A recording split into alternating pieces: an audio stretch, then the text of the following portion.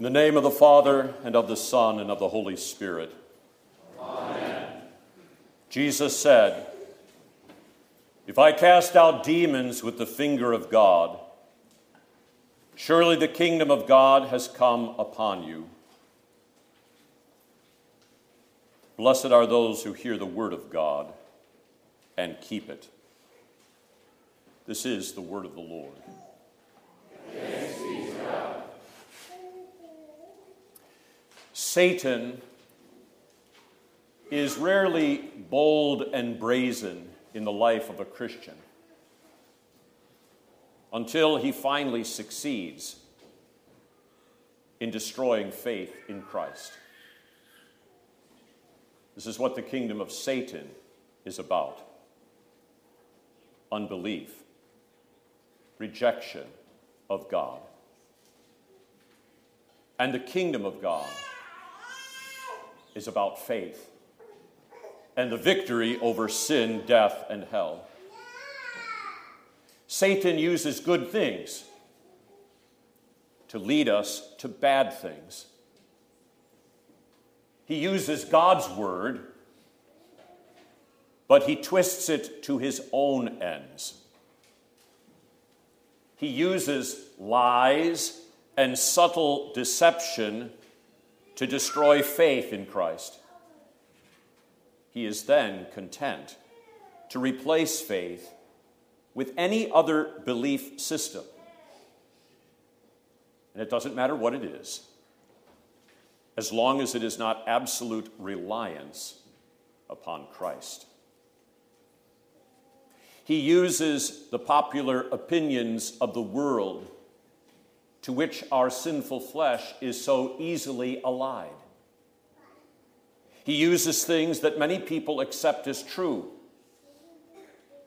He claims to be motivated by love and concern for others, but he is out to destroy God's good creation.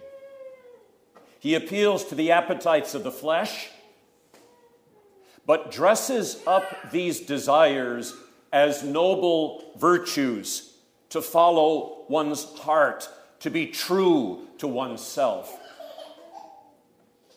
He is always tempting us to rely upon ourselves, to take the easy path, to avoid suffering at all costs, and to risk nothing. The subtle deceptions of the evil one. That, in part, under today's gospel reading, is what I want to talk to you about today. For me personally, as both a Christian and a pastor, the devil subtly caresses my human weaknesses to move me away from God's word. Follow your appetites. You are, after all, a free man in Christ. It's good to clean the garage, do yard work, or engage in a myriad of tasks that I must do as pastor. Busyness is a friend, however, of the evil one, especially when the busyness prevents me from praying, or from studying, or from meditating upon God's word.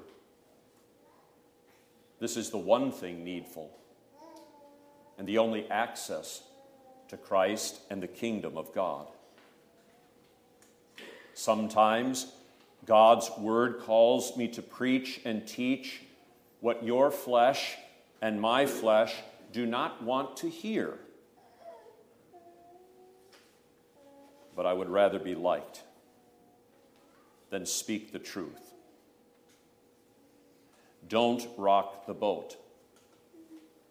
If you do, people will think you're unloving. Be careful. You have many other things to be concerned about. This can wait for another time. These are the subtle attacks of the evil one upon me. Perhaps you can relate to them in your own life. Blessed are those who hear the word of God and keep it. Missouri Synod Lutherans, at least, are good at defending the authority and the inspiration of the Bible, that it is the inspired and inerrant Word of God, while the Bible is kept safely on a shelf and rarely looked at. We come to church all too often, expecting not to hear, but to be entertained, rather than killed and raised to new life in Christ by a word of law and a word of gospel. Our lives are filled with activities, and many of them are crucially important, but they all too easily become excuses to avoid hearing what we cannot live without. Another subtle attack is when good is called evil, and evil is called good. It's all around us in our society. And when the barrage of such teaching becomes incessant, it is so easily to fall prey to it. If you defend the life of the unborn, you have no compassion for the mother, or even for the child that might be unwanted. Murder becomes an act of mercy. And if you believe that God's word and the biology that he has created determines what it is to be a man and a woman, a male or a female, or that marriage is between a man and a woman, then you're a bigot and you have no love for others. Keep your opinions to yourselves. Faith is a personal matter, not to be confessed or shared outwardly. For love's sake, accept whatever they want you to be and to endorse.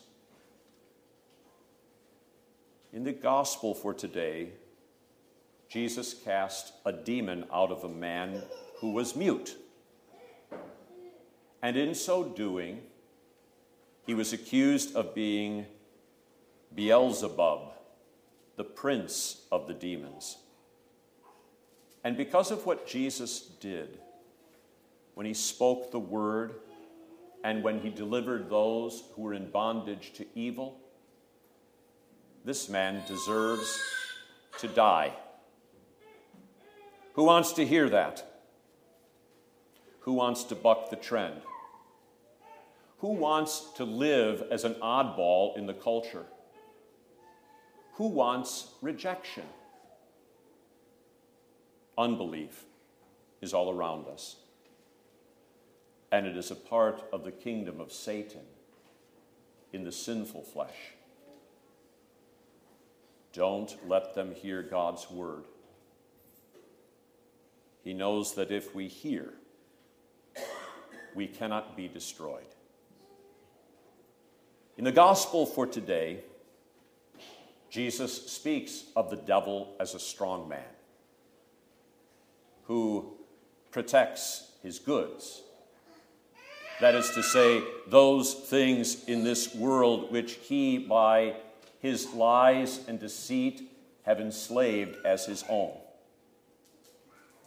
But then Jesus says there is a stronger man who binds Satan, and that is our Lord Jesus. Left to ourselves, we are no match for the evil one, but for us fights the valiant one. Jesus saves from the power of the evil one. And in today's gospel, it is Jesus who is running the verbs, doing the action. He casts out the demon. He opened the mouth of the mute man. He drove out the evil one by the finger of God. He came upon Satan, fully armed monster who was guarding his palace and whose goods were in peace, and Jesus overpowered him. He stripped Satan of all his armor. He divided his spoils, cleansed the man of the unclean spirit, and swept the house clean. Jesus' warning about the 7 demons, I want you to understand it. Once a person becomes a Christian, we become 7-fold the enemy of the evil one. He loves to keep in his bondage those who have never known him. He loves more to destroy the faith of those who did. And so he warns us of how the unclean spirit would seek to return with 7 other spirits more wicked than himself to reclaim what Christ has redeemed. Be warned, but do not be afraid. Greater is he that is in you than all of the hosts of the evil one in the kingdom of darkness. Jesus made a promise. Blessed are those who hear the word of God and keep it. To hear is to believe, to receive. The image of the strong man in today's gospel is a powerful one.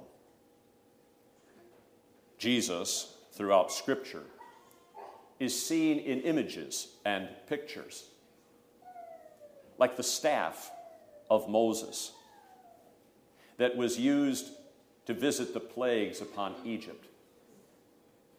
In the 3rd and 4th plague, the magicians of the occultic gods of Egypt could not duplicate these miracles. This is the finger of God, they confessed, and they were right. David slew Goliath with a sling and a stone of God's word. Jesus is like Samson, who pulled down the pillars of the Philistine temple, fulfilling God's word. And in the act of Samson's death, he won a greater victory over the gods of the Philistines than in his life.